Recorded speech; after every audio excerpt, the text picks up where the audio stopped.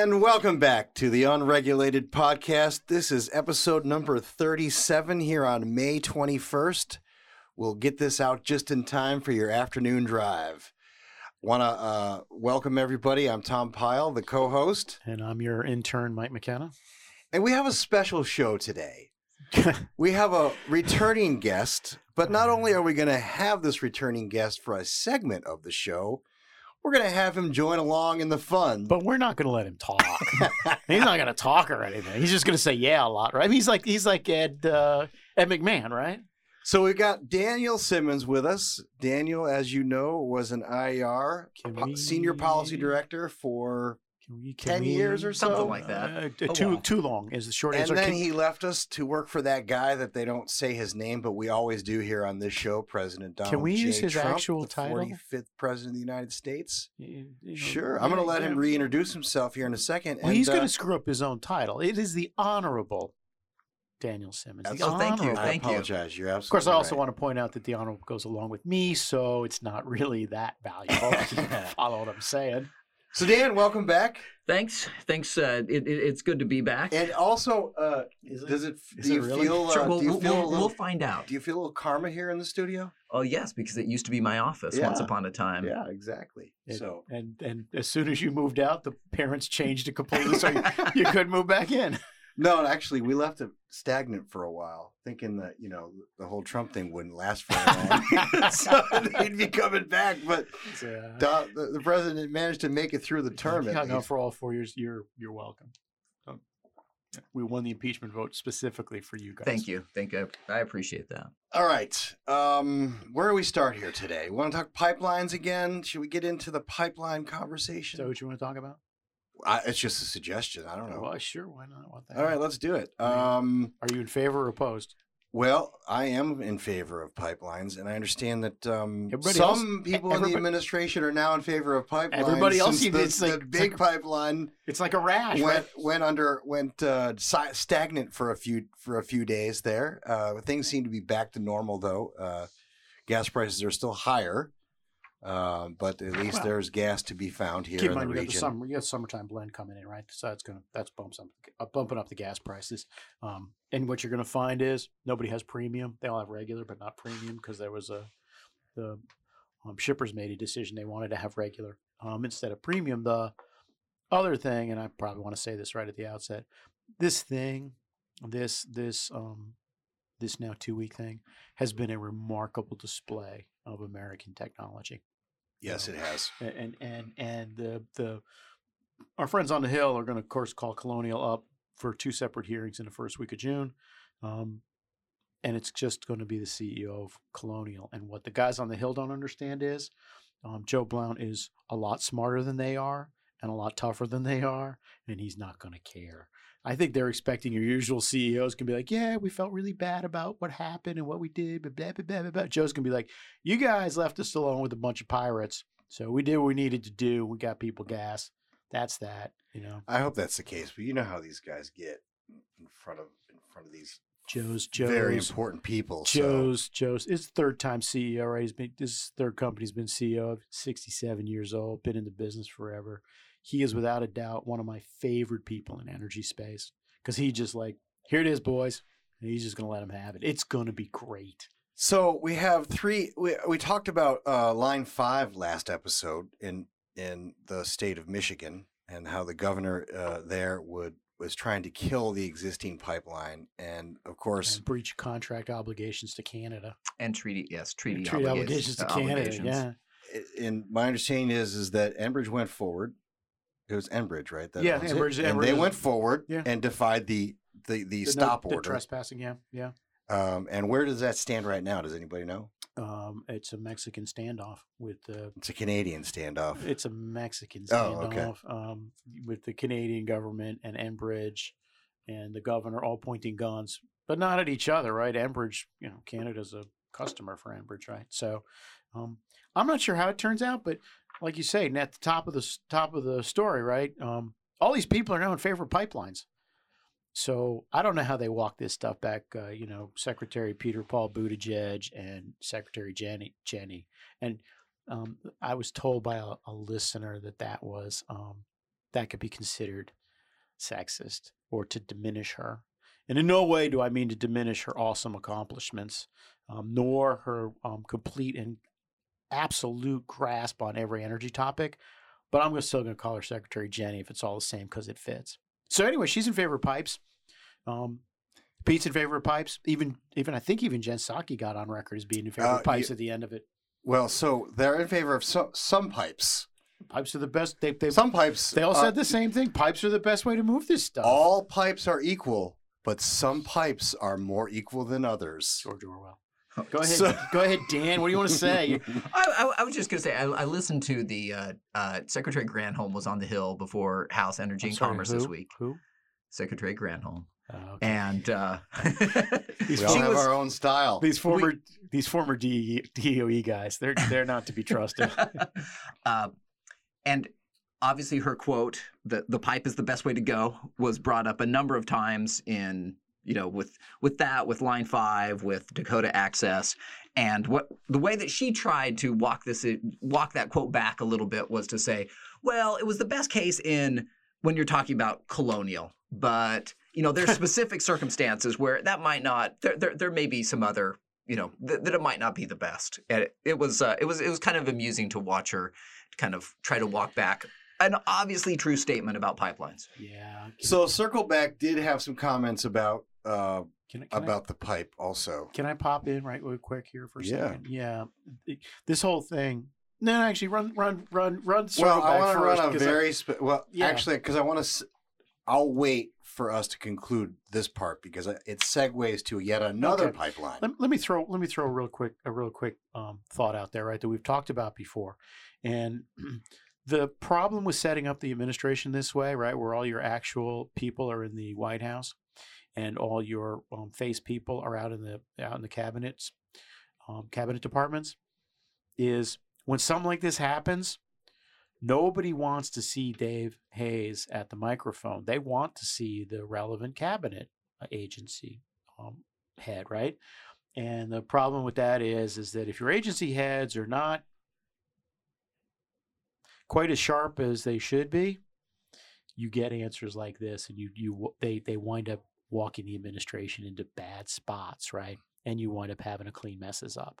And the great thing about it is, as this administration wears on, folks like Secretary Granholm, Secretary Buttigieg, they're going to start thinking they're actually in charge. They're going to start talking in public more, not less.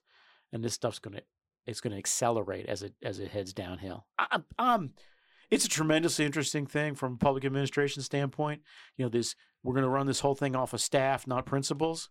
And it's going to fail at the end of the day. I wasn't sure whether it was going to fail or not, but this whole Colonial thing makes me think it's going to fail. Well, according to you, that we've reached the apex of the Biden administration already. So we Okay. hit peak Biden. I don't want to say anything. But the Wall Street Journal basically, I wrote that on April 14th, and the Wall Street Journal wrote it like 2 days ago. They rewrote my column They for should me. hire you, man. They should get shot for being plagiarists. Should hire you. Gerard Baker is the guy who wrote that story. And you know what? I even sent it to Paul Jagot. I said, hey, great story. I said, it's a nice build on to my thing that I wrote a month ago. And I sent him what I wrote a month ago. And he never got back to me. Paul. He's a very busy man. Gerard. If you're going to steal my stuff, you should at least do me the courtesy of mentioning who you're stealing it from. Now we got that off our system. I feel much better. System. I feel much better. Do you have any thoughts, other thoughts on her testimony before the Energy and Commerce Committee, other than the fact that she didn't succeed in walking back her comment about pipes? She's not circling back. She's walking back. She's walking back, not. It's always a reminder of how tough it is. When you get really good questions asked by members of Congress, that is a rare event. It's not a frequent event. At least when the let me ask you how you handle those questions, because if you don't know the answer, you just say you don't know the answer, right? There's no shame in that, right? Or say, hey, I'll circle back. Well, yes, and there literally is no shame, and no one because you cannot go up there when you're the person testifying and you're before these guys, you cannot know everything, and there was no way that she can know everything. One thing I'll say about it is that one thing that was super helpful for her is that her sitting in her office with her aides around her and raids out in front of her with with note cards and with their teleprompter. Like, she was ready. And like her head House Affairs woman is very good. They had the questions from the Dems ready to go, like their answers ready to go. And in that case, she did a very good job because it was on her teleprompter for her to read. It was in that sense, it was a very good job of staff work beforehand that is something that you don't see. I mean, I was up testifying and I got this question from the chairman of a committee, and I'm just like, dude, why didn't your staff ask us this yesterday? I could have given you an answer on the record. You could have had a great answer on the record. When you're springing a question on me that I don't have the answer to, I can't really help you. Yeah, and these guys, none of these guys ever know how to.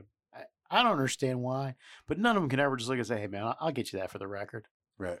It's a $30 billion department. We do a lot of stuff. We're making nuclear weapons. We're loading up the country with toxic waste. We're passing out money like drunken sailors. I can't keep track of all of it. I'm just a secretary here. Well, one thing it did highlight, though, is I'm never going back to the department, I don't think.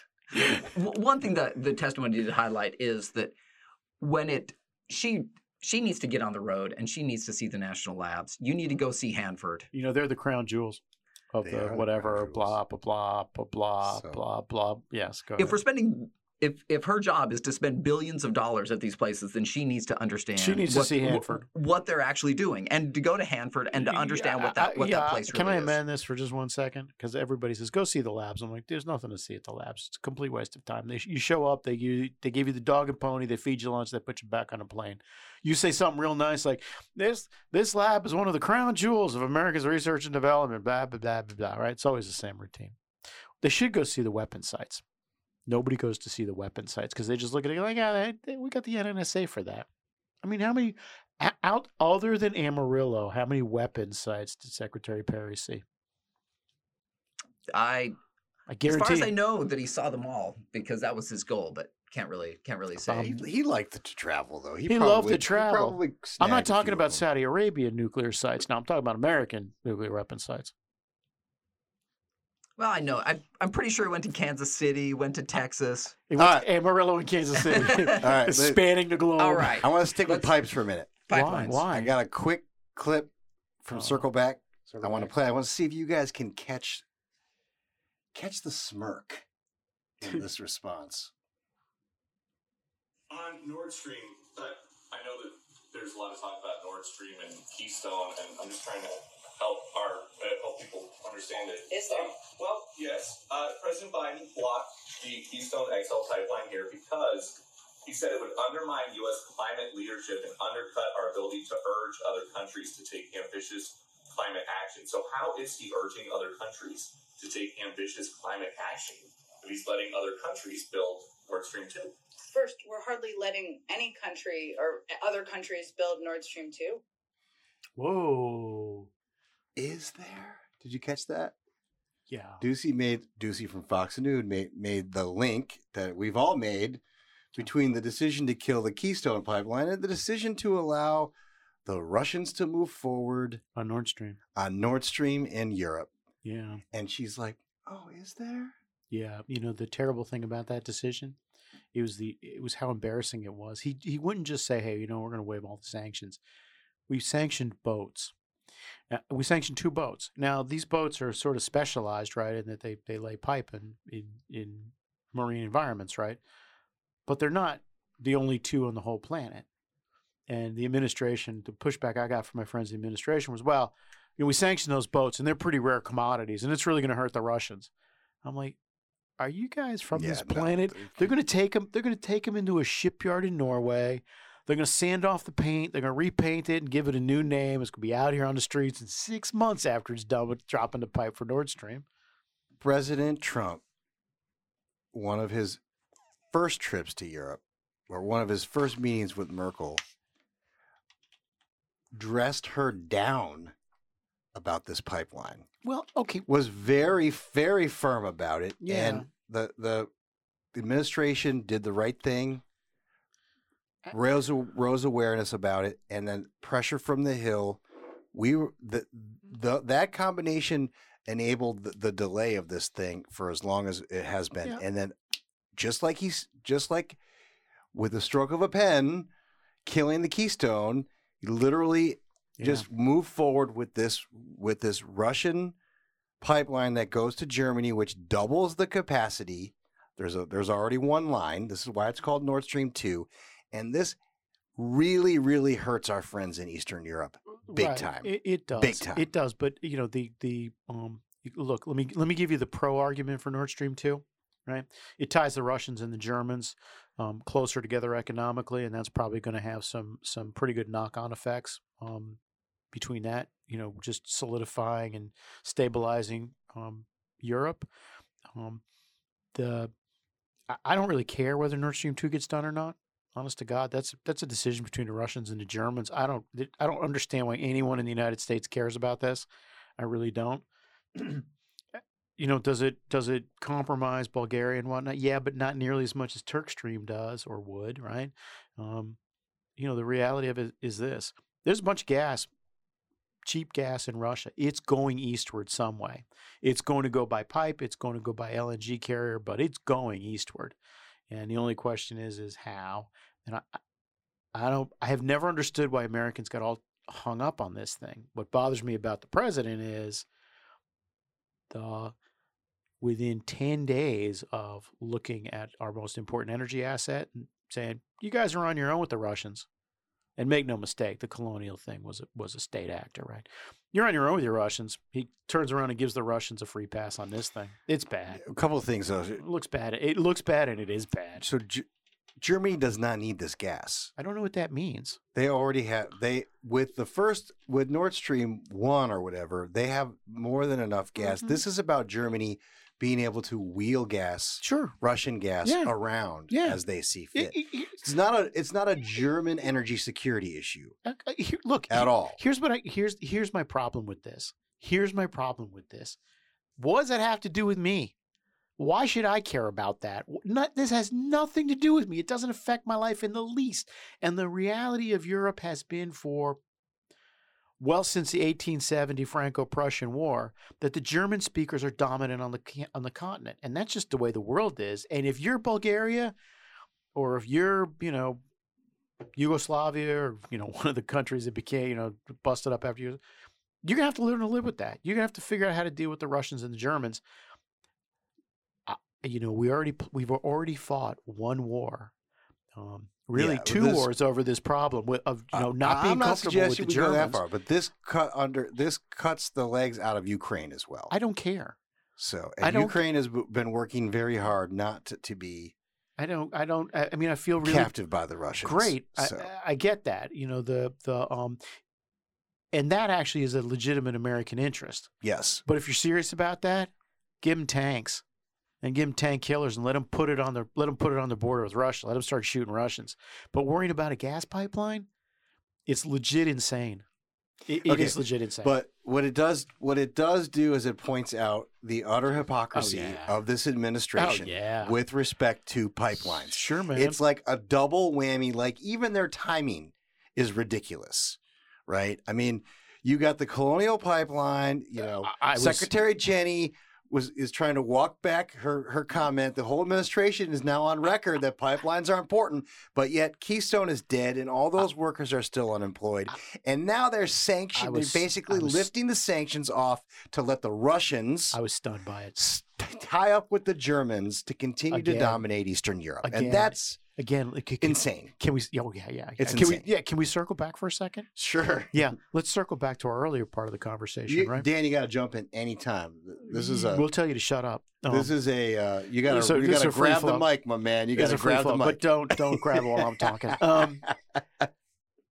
This, you know what this is? This is the same.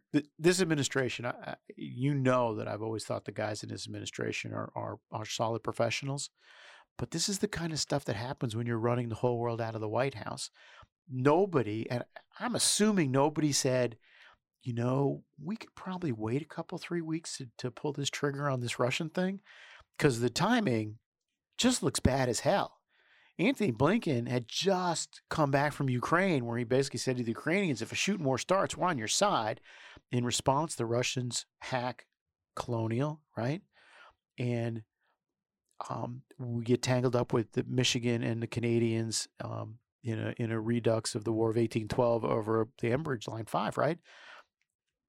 The better part of valor would have been like, we probably should wait 3 weeks before we do anything on this Nord Stream thing. It was just it's a pathology of when you run everything out of the White House, you don't have enough eyeballs and people thinking about it, and you wind up with these stupid mistakes. Well, and why didn't they release it on a big news day? Like let something happen and then release it when you know when I would have released it? All the things are going on right before Labor Day. I would right before Memorial Day. I would release it right at the lunch that I'm not going to have with Matt Schlapp on the Friday before Memorial Day.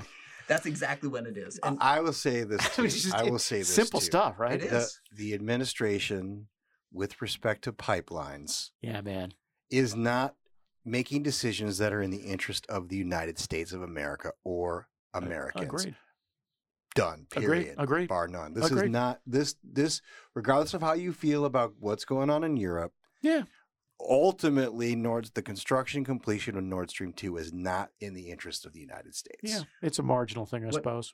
What does matter for the interest of America that's going on in Europe is LNG, as in LNG exports from the U.S., and what the Biden administration is going to do to try to slow down LNG exports. One of the coolest things that I did when I was at DOE is we went to Lithuania and had a meeting with the Lithuanians and some of the other Eastern Europeans, and we had a dinner at the U.S. ambassador's house with a bunch of Lithuanian officials. There is an LNG import terminal in Lithuania, and what was really cool to see was the incredible gratitude that the Lithuanians have for the United States for allowing them to be energy independent now from Russia. Yeah. And that is because of U.S. energy. In that case, it's the export of LNG.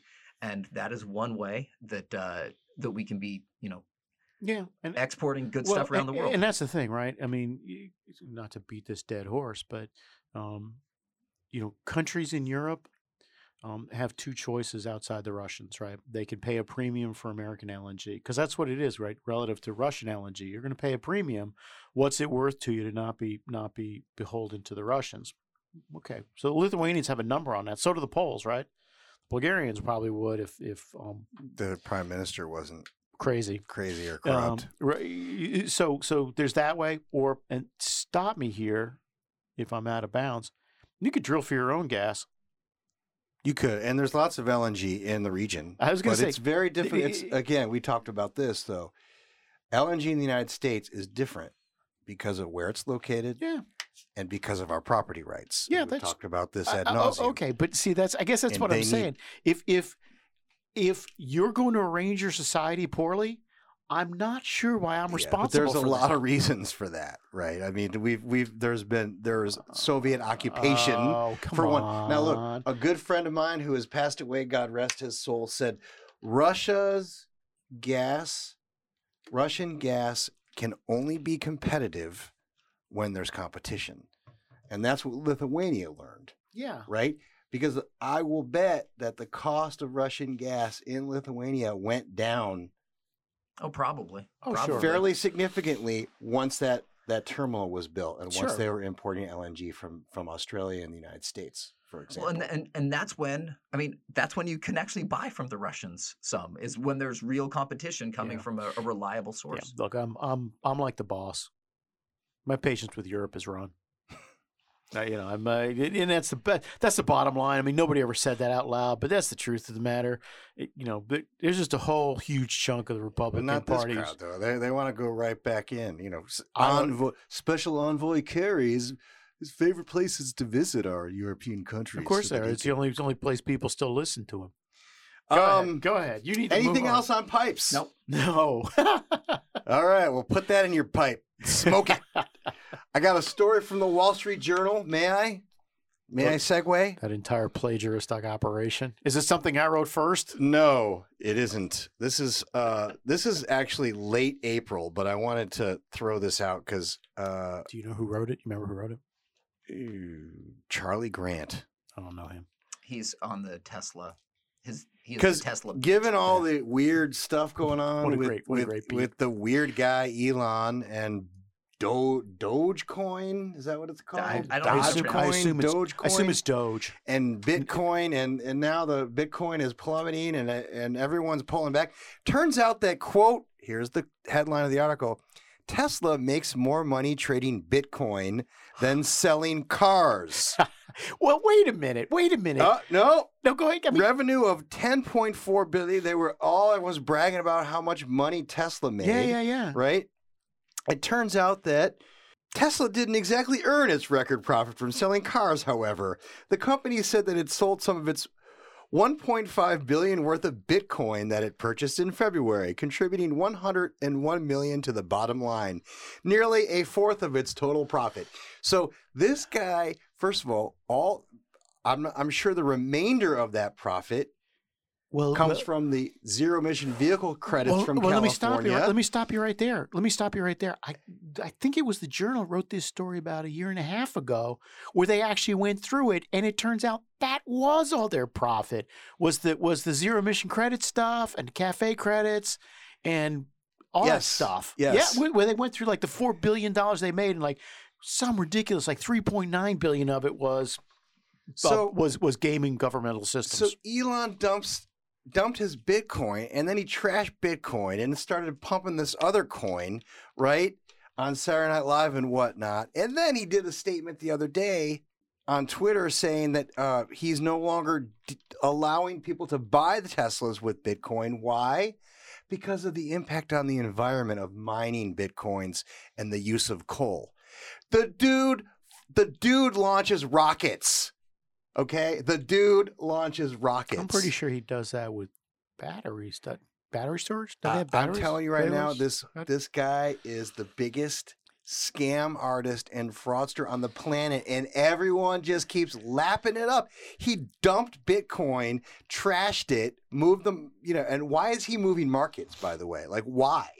I think this is all insane. This guy is insane. Okay, I think there's a lot there. I think he has a lot of skill. Yeah. But I think his principle, I mean, he's obviously a good manager, right? He drives stuff forward, right? But I do think his principal skill is figuring out how to extract money from governments and suckers. Yeah. And sometimes same, right? I can't imagine what it's like to be at Ford or be at Lockheed and be looking at that guy thinking, this guy is a showman, right? He's there's not much there. Well, but the space thing. That's exactly what I've heard from executives from the automakers about Elon. Now, they will never be on record as saying that, but they definitely are not. They definitely are seriously skeptical of him. How could you not be? I have no idea. Especially because like seeing these big car manufacturing operations in person is absolutely amazing. It is spectacular. Sure. And so, I mean, it is a really hard endeavor. So you could see why there is a lot of skepticism for Elon. Yeah, well, I mean, Elon and GM basically they ran out of their electric vehicle tax credits for purchasers, so they went and told the industry, you either are going to help me lobby for an extension, or we're going to lobby to eliminate the tax credit, right? And of course, all the rest of the autos jumped on board because that's, they basically like extorted them into continuing to push for this tax credit. So I kind of dig that, to be honest with you. That's just good, solid lobbying strategy there. Hey, I can be with you. I can be against you. You flip a coin, tell me which. Yeah. That's America. Elon. Okay. You guys got some stuff? I got a few other things, but I'm turning the mic over. I got stuff. You got stuff? I got stuff. All right, let's get some stuff. EVs. I mean, staying on the same topic, just this week, Ford announced their electric F-150. Yeah. Biden went to Detroit, drove a truck, gave a speech. Went to the River Rouge plant, right? Went to the River Rouge plant. As I was saying, one of the most amazing things I've seen in my life is when I toured the River Rouge plant. First time in a plant? I don't know that it was, but I've toured a few. But this one is, it pumps out a new Ford F-150 every 50 seconds, 60 seconds, who cares? Like every minute. a $40,000-$50,000 vehicle is coming off the line.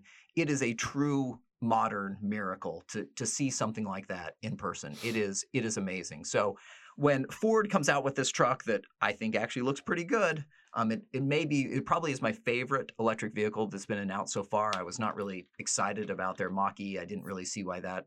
I mean, I didn't see where they're going there. The Mustang? Shut up. Whatever that. Shut up. I don't completely understand why they had to destroy the brand. I don't. How to hollow it out. Yeah, I'm looking at that truck and I'm thinking it's interesting. And there's three things that I'm wondering about. Right, one is the price point is high. It's $70,000 for a tricked out. They're going to subsidize it. I read that they were going to try and cut the price I'm sure down they're going to try, but it doesn't before matter. It's ultimately going to wind up. It's ultimately going to wind up being. Look, you can walk onto a showroom floor and pick up one of these for a gas power tricked out 150 for about $40,000, right? No way they're going to get it to 40, right? So people are going to pay a premium. They might probably pay a premium. The other thing I think about is the battery life. I think people are going to look at it and go, "What's my battery life here?" You know, guys, a lot of people who drive trucks know something about something. So they're going to say, "What's my battery life?" And if 5 to 7 years. And then what am I going to do? I'm going to have to come back in here and you're going to put another $10,000 power pack in here for me? More like 20, 25 We have no idea what it's going to be in 5 or 7 years. Could be $50,000, right? That's that. And then I wonder about the Biden thing, right? You know, how many people are going to line up to buy a Biden mobile? Well, by being tangled up with this, he's probably actually hurt sales, I think. This is the challenge. I mean, the F-150 is the best-selling vehicle in America. It's the best-selling vehicle on the planet, and it is all of those sales comprise the entirety of Ford's profit. You look at the sales of 150 and Ford's profit; it's the same number every year. It is, and so it is. It's a pretty compelling vehicle. Sure. But the question is that there's obviously compromises, like there always is with electric vehicles. How well are people going to say, "Hey, there are some benefits here"? Like, are construction guys really going to use the 11 electrical outlets on it? I have no idea. You can see a use case where that works, but also the problem with electric vehicles is that the trend in vehicles in the past 10 years, maybe a bit longer, has been to more capable vehicles. People going to crossovers, people going to SUVs, and because they want a car to do everything, the vehicle to do everything. Sure. And this is not that. That is the problem with electric vehicles, is that anytime that you have some range limitations, anytime that you have charging limitations, it reduces the capability. And sometimes that doesn't matter. Tesla's selling a decent number of Model 3s. It doesn't necessarily matter a ton, but it does have. Yeah, we'll see how many people. It's like every other electric vehicle, right? I mean, the typical electric vehicle owner has 3 other cars, mostly like an SUV, possibly. It's not going to be like this. I think so. I think they're going to have. You're going to have someone. You got a construction crew. Maybe they'll buy 1 or 2. See, right? That's actually for the fleet. That's for their team, right. The fleet, right? And that way they've got it in there, like you said, so they can use the value added features on the thing. But when they put them side by side, in terms of the durability of the vehicle, I don't know that it's going to replace. Yeah, we're definitely the ICE F-150. We're definitely live here, and I think you're right. I think it's going to be mostly fleet vehicles, right? Not even big ones, but 10, 12 in a construction company, right? Not going to be able to use it in a third. And by the way, that's country, perfectly fine. Right? I mean, in a free market, I welcome that kind of stuff. Oh yeah, but none of this is free. Everything is costing us money. The quote unquote forced transition that's going on, right? Every time I hear the phrase, "Well, we got to invest in these because it's the future." Well, it's your future because you want to spend my money to invest in it. That was the other thing I was going to say about this thing, right? There's some peril here. There's some peril because, this is the first time that you're going to have an electric vehicle that actual people might buy and people might be aware of. Tesla, that's great for California, but if I walked out and asked 100 people on the streets of D.C. about a Tesla, I might get 10 people who go, yeah, I know about that. But a Ford 150, everybody knows about a Ford 150, right? I don't know about the streets of D.C. for that, but I'm talking about the normal places in D.C. I'm not talking about the Hill or the White House. the tricky thing about that is this thing's going to cost $70,000, right? It's going to be $25,000 north of the price point of a regular car, and there's going to be an obvious thing that goes on with expanding the EV tax credit, right? There are going to be commercials about this during the political season in 2022 and 2024, and it's going to look like this. Hey, my opponent, Jane Doe, Congresswoman from Kansas City, voted to expand the tax credit so this guy could buy the pickup truck for $75,000. You pay $40,000 for it, and you're buying some of his truck too. It's going to open this thing up to politics in a way that it hasn't been opened up before. I'm looking forward to that. Because all these guys now are going to have to explain to middle and lower middle income people why they have endorsed tax credits for the rich. Yeah, I mean, it's a problem. We've been beating this drum forever. But Tesla's a niche. Tesla's a niche. Nobody sees it. Nobody knows it. Yeah, right. Yeah. I agree with that. Yeah, it's going to be fun to watch. I'm looking forward to it. And combine that with the increasing visibility about the supply chain, and the two things together. Yeah, man. Well, Fred Hyatt over at the Washington Post 6 weeks ago wrote the single greatest column about this. Fred's been a international reporter for the Post in Russia and China for years and years and years, right? And the title of the column tells you everything you need to know about it. He called it the Genocide Olympics. Yep. How difficult is it going to be for somebody to, again, I hate to go back to Abigail Spanberger, but she's my congresswoman in Virginia 7, when she votes to expand the EV tax credits, to say, you basically give money to the Chinese communists, bang, just put it out there, right? And the rising profile of this, and this definitely raises the profile of this operation, makes that a really fraught vote now for the Democrats. Yeah, I want to bolt onto that. Michael Schallenberger, our friend in California, the failed nuclear failed zealot, former Greenie, believes in all this stuff.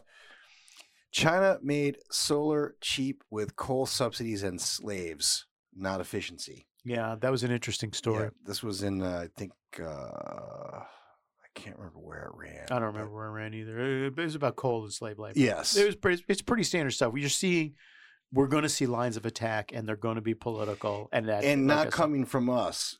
Right. From everywhere. Right. That's the beauty of all of this is it's starting to penetrate it's going to come from everywhere. And like I said, in 2022, this vote, by the timing of this, by Ford's timing of this, which they don't care about this part of it, but by this timing, they have now made that EV tax credit expansion vote live. Very difficult. Some people, I imagine somebody's going to score it. Sorry, I didn't mean to interrupt. Sure. I've got some numbers for you. Lay it on me. I love numbers. That's what I love about Dan. He's the numbers man. Bring it, baby. IEA came out with a study on critical minerals a week and a half ago or so, 2 weeks ago. Did you not read these in my column? Oh, I know. On Monday. I'm telling you right now, matter. You got to get a subscription to the Times, okay? It doesn't matter if I read them. I want to make sure that all of your listeners, all 24 of them, have these numbers in their pocket. Well, up to 100? Up to 100. Okay. I'm glad that's good. I'll tell you why, because most of our listeners can't read. So. and here they are. So China does not mine everything in the world. What it does for all of these important minerals is it processes them. Yeah. China processes 85% of the world's rare earth elements, over 60% of the world's cobalt, which Chinese mining companies own the majority of cobalt mines in the DRC. They process over 50% of the world's lithium, even though Australia mines most of the lithium in the world, and then Chile also adds to that. And they process 40% of the world's copper. All of these cobalt, copper, lithium, this is the materials for this new energy economy. And all of these are currently processed in China. And when Secretary Granholm was asked about that, people do not have very good answers because President Biden, in his talk, he talked a lot about made in America. Well, look, dude, this stuff all comes from China to be then quote unquote made in America. So And then the problem is that Democrats are anti-mining, anti-processing, anti-reform. And look, this has to be on the table. If you want to have more of these minerals and more of this processing here, then we have to, we have to see it. Otherwise, it is a plan to make the United States more dependent on Chinese minerals. And here's the thing: we don't have to. It should be a market thing, right? I mean, if all of this makes sense, it should happen, right? I mean, it's not like, oh, he's just, you have to have these, investments now. Everything's an investment. This is being forced, right? This is a forced agenda. Well, like you one of the first things in terms of mining that the Biden administration did is that they, not to get totally into the procedural posture of this, but they withdrew an EIS for a planned copper mine in Arizona. It's one of the first things they did at Resolution copper mine, and we'll see how that goes. It probably was illegal, but the point is they come in and it's copper, and like you can mine it in the United States where we have the highest environmental standards in the world, or you can mine it other places. And if it's mined here, it gets processed here. It also I'm going to say it, I call bullshit. Because if they really did care about this stuff and they're forcing stuff on us anyway, they would move this stuff forward, right? If they really believe this stuff, they would be approving these mines. Pebble wouldn't be marred in bureaucracy. You're never going to. This is not a genuine agenda. This is a political agenda. That's what it is. The other interesting thing about that IEA report was that it said, look, the run of the mill, the average time from announcement to production at a mine, copper or otherwise, about 16 years, right? And also the report kind of dryly noted that there are no actual new mine projects being proposed in the United States, right, that have gotten through anything yet. So it well, and I mean, there are three that the administration could take up. There's Pebble, there's Rosemont, and then there's Resolution. None of those are going to happen. You know that as well as I do. So if they are serious, but isn't mining infrastructure? See, I just don't think actual infrastructure, actually like building stuff in America. No, don't be ridiculous. Mining is infrastructure. Just real quick, I know you got something here, but you remember we brought up Mark Mills's piece in the Journal. Which was brilliant, by the way. Which was focusing on the IEA report. IEA responded in an LTE in the Journal that ran today. Who did? IEA. Yeah. Mark Mills's op-ed provides an erroneous and incomplete summary of the findings of our recent report. Our analysis is blah, blah, blah, so on and so forth. While it warns of a mismatch between the world's strengthened climate ambitions and the availability of these essential critical minerals, the report specifically shows that these challenges aren't insurmountable. In fact, we provide 6 key areas of action for policymakers to ensure that critical minerals enable an accelerated transition to clean energy. And of course, the IEA is absolutely committed to helping countries address climate change, including their ambitions to reach net zero by 2050. Okay, one thing about that, the person at the IEA who was leading that report is a guy named Dave Turk. He's a solid guy. He's also currently the deputy secretary at the Department of Energy. So, and what the IEA is answerable to countries. That is what the IEA is. And anyway, it's another one of those European organizations. Like I said, done. 6 key areas of action. You know what annoys policymakers to jam this agenda down our pie holes. What annoys them is that Mark is a guy.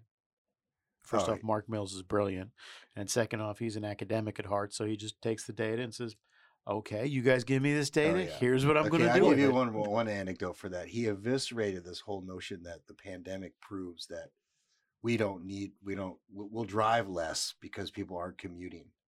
He crunched the numbers and showed that actually vehicle miles traveled is increased. If the people that worked from home during the pandemic continue to work at home, ultimately VMTs will increase because people are driving around more during the day, running errands, and then on weekends, people got out of town more during the weekend, loaded up their big SUVs, and carried a whole bunch of stuff around. So he's awesome. Like, this is a shout out to Mark. Keep up the good work, man. I heard that from a automobile executive last fall that that trips for pleasure had increased, which kind of came as a surprise, but as soon as you thought about it for a couple seconds, I'm sure you have idiots all over the country renting out 45-foot RVs and driving all over the West.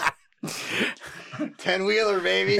All right, one more thing on Tesla, and then we're going to wrap this segment up unless you got something, unless you guys have something else. On Tesla or? On EVs, Tesla, all hypocrisy, everything else. I will say one more quick thing. Yeah. Quick thing. One more. We'll see. 45%, and IER has written about this before, but 45%-ish of the world's polysilicon comes from Xinjiang province.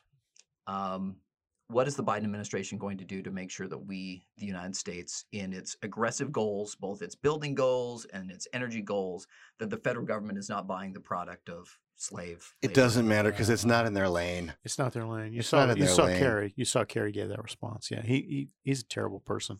Slavery's not in my lane either, but I'm not sure. I, like most Americans, don't want to buy stuff produced by slaves. Excuse me, enslaved people. Washington Free Beacon, May 19th, Andrew Stiles. Like most celebrities, Representative Alexandria Ocasio-Cortez doesn't always play by the rules. Sources informed the Washington Free Beacon that the socialist congresswoman's white Tesla was parked illegally outside the Whole Foods near her posh apartment complex in Washington, D.C. Ocasio-Cortez's office did not immediately return a request for comment on the parking scandal. There is more than sufficient evidence, however, to conclude that the illegally parked white Tesla belongs to her. I'm sorry, this is Whole Foods where? Next to her posh apartment. Navy Yard. In Navy Yard. Is that that's like on 4th Street? Is that right across the street from the Department of Transportation? That Whole Foods? Should be, yeah. Or no, it's the Whole Foods, or is it the Whole Foods right up against the highway there? I bet you it's the Whole Foods right up. That's a Harris Teeter. Whole Foods right up against the highway. Everybody parks illegally outside that place. There's no parking. You got no choice. Mm-hmm. Of course. But, besides, she's a member she's of a Congress. rule maker, not a rule breaker, she's sir. a member of Congress. Come on. So come on. Besides, she's getting hunted down by that horrible person. The reporter? Marjorie Taylor Greene. Oh. Who thinks because she's a socialist, she shouldn't be allowed to sit in Congress. I don't have the heart to call up that office and say, there have been a lot of socialists who sat in Congress in the last 150 years. This is one of my favorite lines. Come on, lady. This is There's one of my nothing new favorite here, lines, people. right? The significance of this parking scandal remains to be seen. At the very least, it could undermine Ocasio-Cortez's credibility in her ongoing quest to transform the United States into a socialist paradise. Who is that? I told you, Andrew Stiles. Oh, that is Washington that Free is Beacon. funny. You have That to- is you have to all feel over bad. illegal parking on the streets of D.C. Seriously. Her policy advisor, Dan Riffle, wants to abolish billionaires, yet the Congresswoman appears to enjoy consuming the products of their capitalist ingenuity.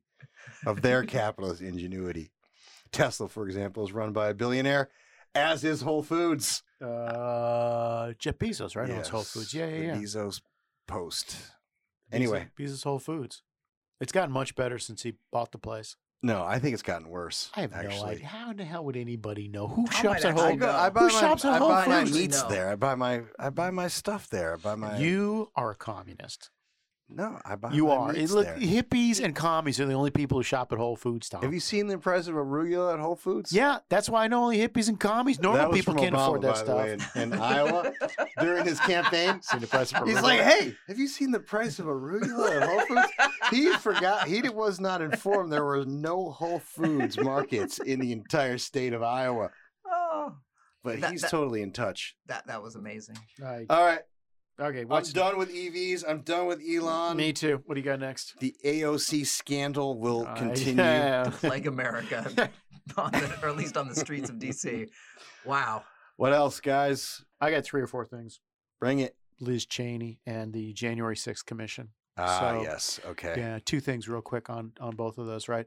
The media is desperate to make that Cheney thing about Trump, and it's not, right? It's about the fact that conference chair couldn't stay on message, could not herself stay on message, which should be at this point devoted towards pointing out the flaws in the President Biden's law, not the flaws in the previous president's law. That's one, right? And people need to be aware of that. They need to stop talking about it. If you don't want people to talk about it, you got to stop talking about it first. The January 6th commission, I think the Republicans are wrong to vote against it. I think they should vote for it. 35 of them did. I think all of them should have been in favor of it. I'm concerned about the staffing, but that's probably going to get fixed on the Senate side. The reality of it is we have 445 people arrested so far, and the most egregious or aggressive charge is for assault, not assault with intent to kill, not assault with a deadly weapon, just assault, right? Or criminal trespassing if you prefer. And we still have about 300 people sitting in jails without bail because of it. We have one homicide. Some are in solitary or something. Correct. Right? This is insane. Correct. They're kept outside the Gen Pop. We also have ourselves now that we know that Officer Sicknick did not in fact die of his injuries, that he in fact died of something else entirely and off campus. What we have is one fatality involved in this, a protester. We do not know by whom that protester was shot or insurrectionist was shot. We do not know who the shooter worked for or what he was doing there. We don't know what the rules of engagement were. We know none of that stuff that you would ordinarily know in a police shooting. I think we should have a commission just to air all this stuff out. And I don't care if all we talk about is January 6th. I'm perfectly comfortable talking about January 6th, and I think the Republicans should be as well. Yeah, I think if the Republicans... Because this thing has been overblown. The Republicans... Overblown.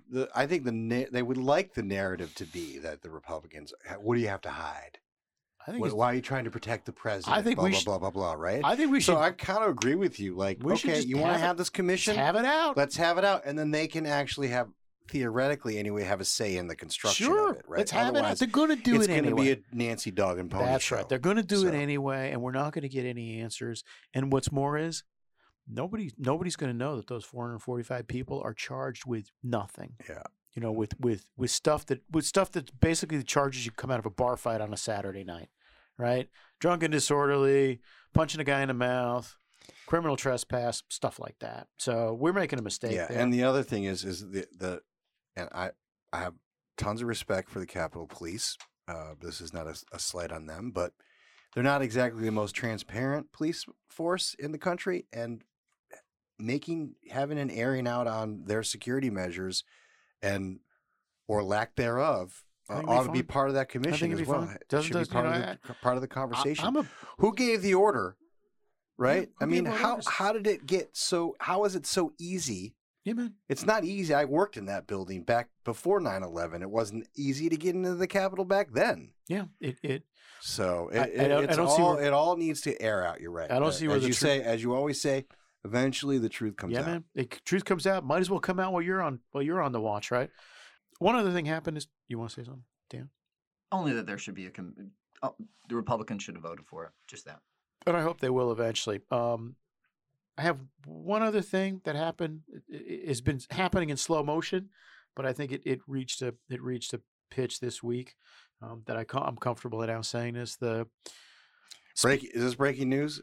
It's not breaking news, but it's breaking news in the American Energy Alliance podcast. It's a breaking. By the way, a producer, we need to start getting some sound effects, like a gong. We need to work on some. I was going to say we need a gong. That needs the Rush Limbaugh, whatever his. Going. It's a prediction, and not that Mr. Trump's not going to run again, because I wrote that in the column that ran yesterday, and I got my usual gang of 100 comments. Ranging from "you sir are a genius" to "you sir are a moron," and it's amazing he lets you write anything. Speaker Pelosi's been working on this drug pricing bill, right? And what happened last week was 30 Democrats wrote her a letter and said, we're not wild about this. We're not wild about the path this is going down. I mention it mostly because people are starting to understand. And when I say people, I mean members of Congress are starting to understand that they actually have some authority. They have those 30. You mean the Problem Solvers Caucus? But this wasn't the Problem Solvers Caucus. So what's their problem? This was just whatever. This is just 30 people. I'll come back to that in a second. This is just 30 people who've been worked on by former lobbyists, right?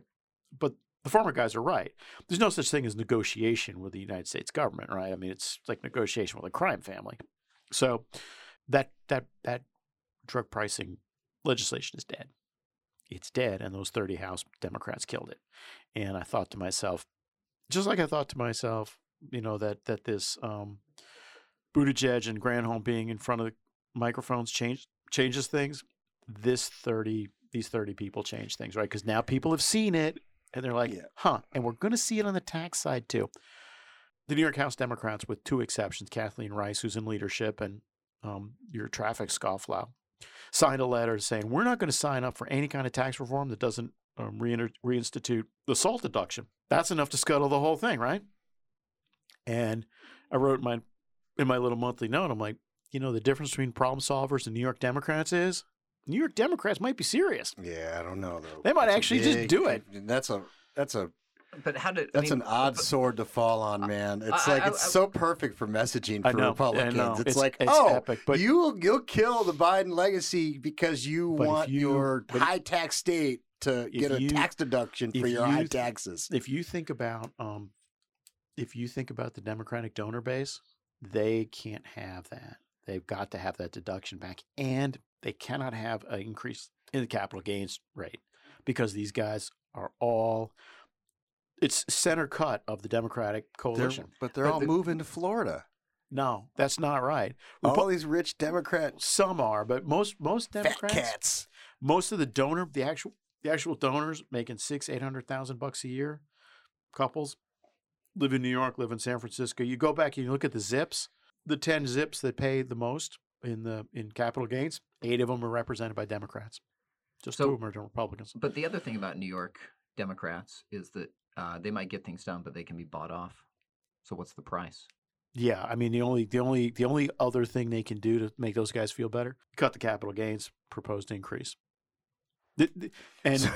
So you're a Democrat booster. You're either going to get your federal deduction for your high state taxes, or not quite as high of a tax on your corporate tax rate. Thanks, guys. I appreciate you so much, man. Yeah. You're really looking out for us. And that's the bigger picture here is just like drug pricing is falling apart, the tax thing's going to fall apart too, right? Because the reconciliation rules are like this. You can't say the IRS is going to enforce the laws better. Right? God, I know it's ridiculous. But dude, that's a $700 billion score. This is like the cap. This is like the. It's the single biggest piece. Yeah, it's insane. It's $700 billion. The parliamentarian is going to rule it out of order immediately, right? And capital gains isn't going to be what it is. SALT deductions coming back in. This thing is like gone from being, hey, we're going to have $2 trillion in tax increases, to corporate tax rate might go from 21 to 25%. That's it. We'll raise $300 billion and we'll be done.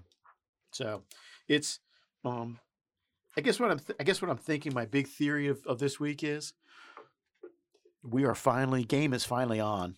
Well, this administration is finally showing some cracks, and the narrowness of the majority in the House especially is showing some it goes back to your theory is they're going to get maybe 2 more reconciliations.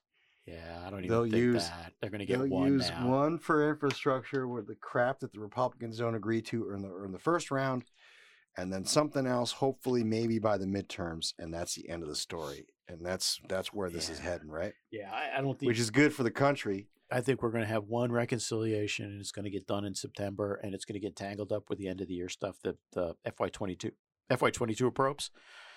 Next year, they're going to be talking about extending whatever they didn't extend in reconciliation. Child tax credit is probably the number one thing on that list, right? That's pure election play. Yeah. Pure election play. Probably a gun thing too. Stuff like that, right? And the Republicans still haven't learned their lesson, maybe? I don't know. No, they haven't. Because they're quote-unquote negotiating. You're talking about the infrastructure thing? $800 billion or whatever is it's not a negotiation. Then what is it? What do you mean, what is it? It's a struggle for relevancy? It's a photo op. It's a photo op for Biden. Yeah. He's drugged them up twice, taken a bunch of pictures. He can say, "I'm talking to these guys. We just can't talk reason with them," and that's why we got to jam them on reconciliation. And it's a photo op. I don't even know why they're wasting their time. And the White House readout of both of the meetings has basically confirmed that, well, we don't really have any agreements on anything. And now the Republicans are starting to negotiate with themselves. Well, okay, 650 isn't big enough. How about 850? We could go to 950 if you want. I go all the way back to the beginning here with Bob Michael. Yeah, man. It's like Republicans, it was Hillary's healthcare plan. And the Bob Michael idea was, well, let's just do like a national takeover of healthcare, but just not quite as much. Yeah, it's the same thing every time with these guys. Right? You know how I respect Senator McConnell. He's not in the right place. No, he does not do this well. Okay, my understanding is from sources that he's not doing much these days at all. Yeah, he's kind of hanging out at home, like figuring out what he's going to do next. I think that's so. Right. Yeah, and I respect Senator Capito a lot. But I'm not sure that the leadership there is as good as it could be. Maybe I should just say that. Yep. Good. Fair enough. All right. What do you got, Dano? Got anything? I'm good. You're good? Okay. I got one. Gina McCarthy. Oh, yeah. Gina McCarthy came out and said that carbon taxes are not a substitute for regulations. We need both. There will not be a swap of any kind. The problem is too grave and too strong. So here's my question. Who has said that for years? Well, I mean, but she killed it right there, right? And yet. Did she say that's flying back to Boston? Yeah, on her weekend trip. Yeah. It's like carbon taxes. You cannot replace regulations with a carbon tax. So I ask you both, why does the Climate Leadership Council or the Alliance for Market Solutions still have a board of directors and still have donors? Because they have been at this for 5, 6, 7 years now. And CLC for 7 or 8 years. And they just announced a multiple six-figure bid. I think this was our friend Alex. Yeah, they're going to buy. To continue to encourage Republicans to support a carbon tax and a regulation swap. I mean, what is that all about? I'm assuming that you first. I was just going to say, I don't these guys were very impressive in their ability to raise money from people to promote a carbon tax. Let me just say that because they're good. They're good at fundraising. Yeah. You asked how long is it going to go on? Or some variation on that. I assume until Alex Flint's last child's out of school. Right? As soon as he gets enough for his vacation house. As soon as he gets his last kid out of college, Alex would get up and say, I did my best. I did my best, carried as far as I could. The other thing that cracks me up about this is our friends in the media treat them like they're legit. Oh, yeah. It's always the same 4 people they interview. This is growing. Yeah, man. This growing crescendo of support for carbon taxes and climate. And they can't find a single elected official who go on the record and say, "Yeah, I'm definitely in favor of Republican now." Well, I was going to say they've had some of those in the past, though, Mike. Yeah, no longer with us. Bob Inglis and Carlos. We got what's his name there? Reintroduce his bill this year. Fitzpatrick. Yeah, Brian Fitzpatrick. Yeah. Okay, so one guy. Good for him. And this should probably be our obligatory plug. Stephen Scalise, the very excellent minority whip, has or is about to reintroduce his carbon resolution. Yes, the American Energy Alliance fully supports carbon tax resolution opposing carbon tax. We do. I will also say, and we'll be scoring co-sponsorship of said resolution. Yeah, I'd rather just vote on a carbon tax. Oh yeah, I've said that for years. Let's just put a carbon tax on the floor and have everybody just. Then why is Schumer can put it on the floor tomorrow? Why not? Let's have the vote. So at the end of every Friday, if it's a crisis, if it's an existential threat, do it. Can I take care of some business while we're here? At the end of every Friday, can I reserve the right to edit it out? You can. At the end of every Friday's pipeline, you have a list of people who are opposed to a carbon tax. Yes, sir. I think you should change that to a list of people who call upon Congress to vote on a carbon tax. Yeah, I'll check with them. We are done fooling around. Let's vote. That's what I've been saying for a couple of years. Let's vote. Because you know how that vote's going to go. And so does Alex Flint. and so does whoever the hell's at the CLC now. Who's at the CLC? Right? Who cares? Joe Rahm. I don't think he's a Republican. Okay, so it boggles the mind. The whole thing boggles the mind. Now, here's my assessment, and I'm gonna agree with a CNN correspondent, Fareed Zakaria, on this.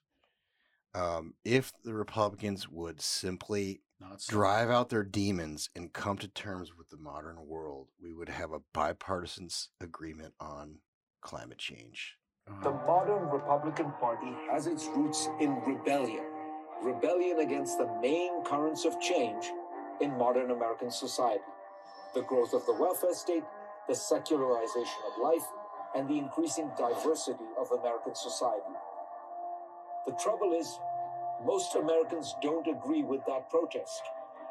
They may express discomfort with the welfare state in theory, but in practice they love Social Security, Medicare, and the rest. Secularization is a force that is sweeping almost all advanced industrial societies, and one government can do little to stop. And America's growing diversity is inevitable in a country built on immigration, and has proved mostly to be a strength, not a weakness. But Republican politicians are now riding the back of a tiger, and they can't get off. Reagan, Gingrich, Trump, all the icons on the right, whip their followers up into a froth of hysteria and promise that they will repeal and reverse most of these terrible trends. But of course it never happens, which makes the Republican base get more and more angry. And as their sense of betrayal grows, so does their sense of desperation that American civilization is in imminent danger of collapse. There is a great and honorable space in America for a body of limited and efficient government that values traditionalism and that believes that social change should take place slowly and organically. But that's different from a band of ideological warriors with apocalyptic visions that fear the end of days, see opponents as traitors and devils, and believes that all methods are sanctioned in its battle to save civilization and itself. In short, the Republican Party needs to have a political exorcism, drive out its demons, and come to terms with the modern world. I'm Fareed Zakaria. Thanks for watching this special. I thought he was going to my say, friends at MRC, the Media Research Center, for busting that quote up, because I do not watch CNN anymore. Man, you see the imagery on this clip, I expected the end of that to say, "I am Fareed Zakari and I approve this message," because it was a Democratic campaign commercial. I dug the music. It was very. Wasn't that beautiful, guys? I was listening. I was listening to the words. So, by the way, is he an American citizen? I mean, I honestly don't know. It was brilliant. It was, there's brilliant. nothing. It would be difficult to make that more over the top. There is nothing better than taking a bunch of advice from people who you know for a fact, and who say that they do not mean you well. I mean, it's yeah. The only Republicans should all listen to that and pay absolutely no attention to what he says. Anything else on your list, Mr. McKenna? No, I'm done.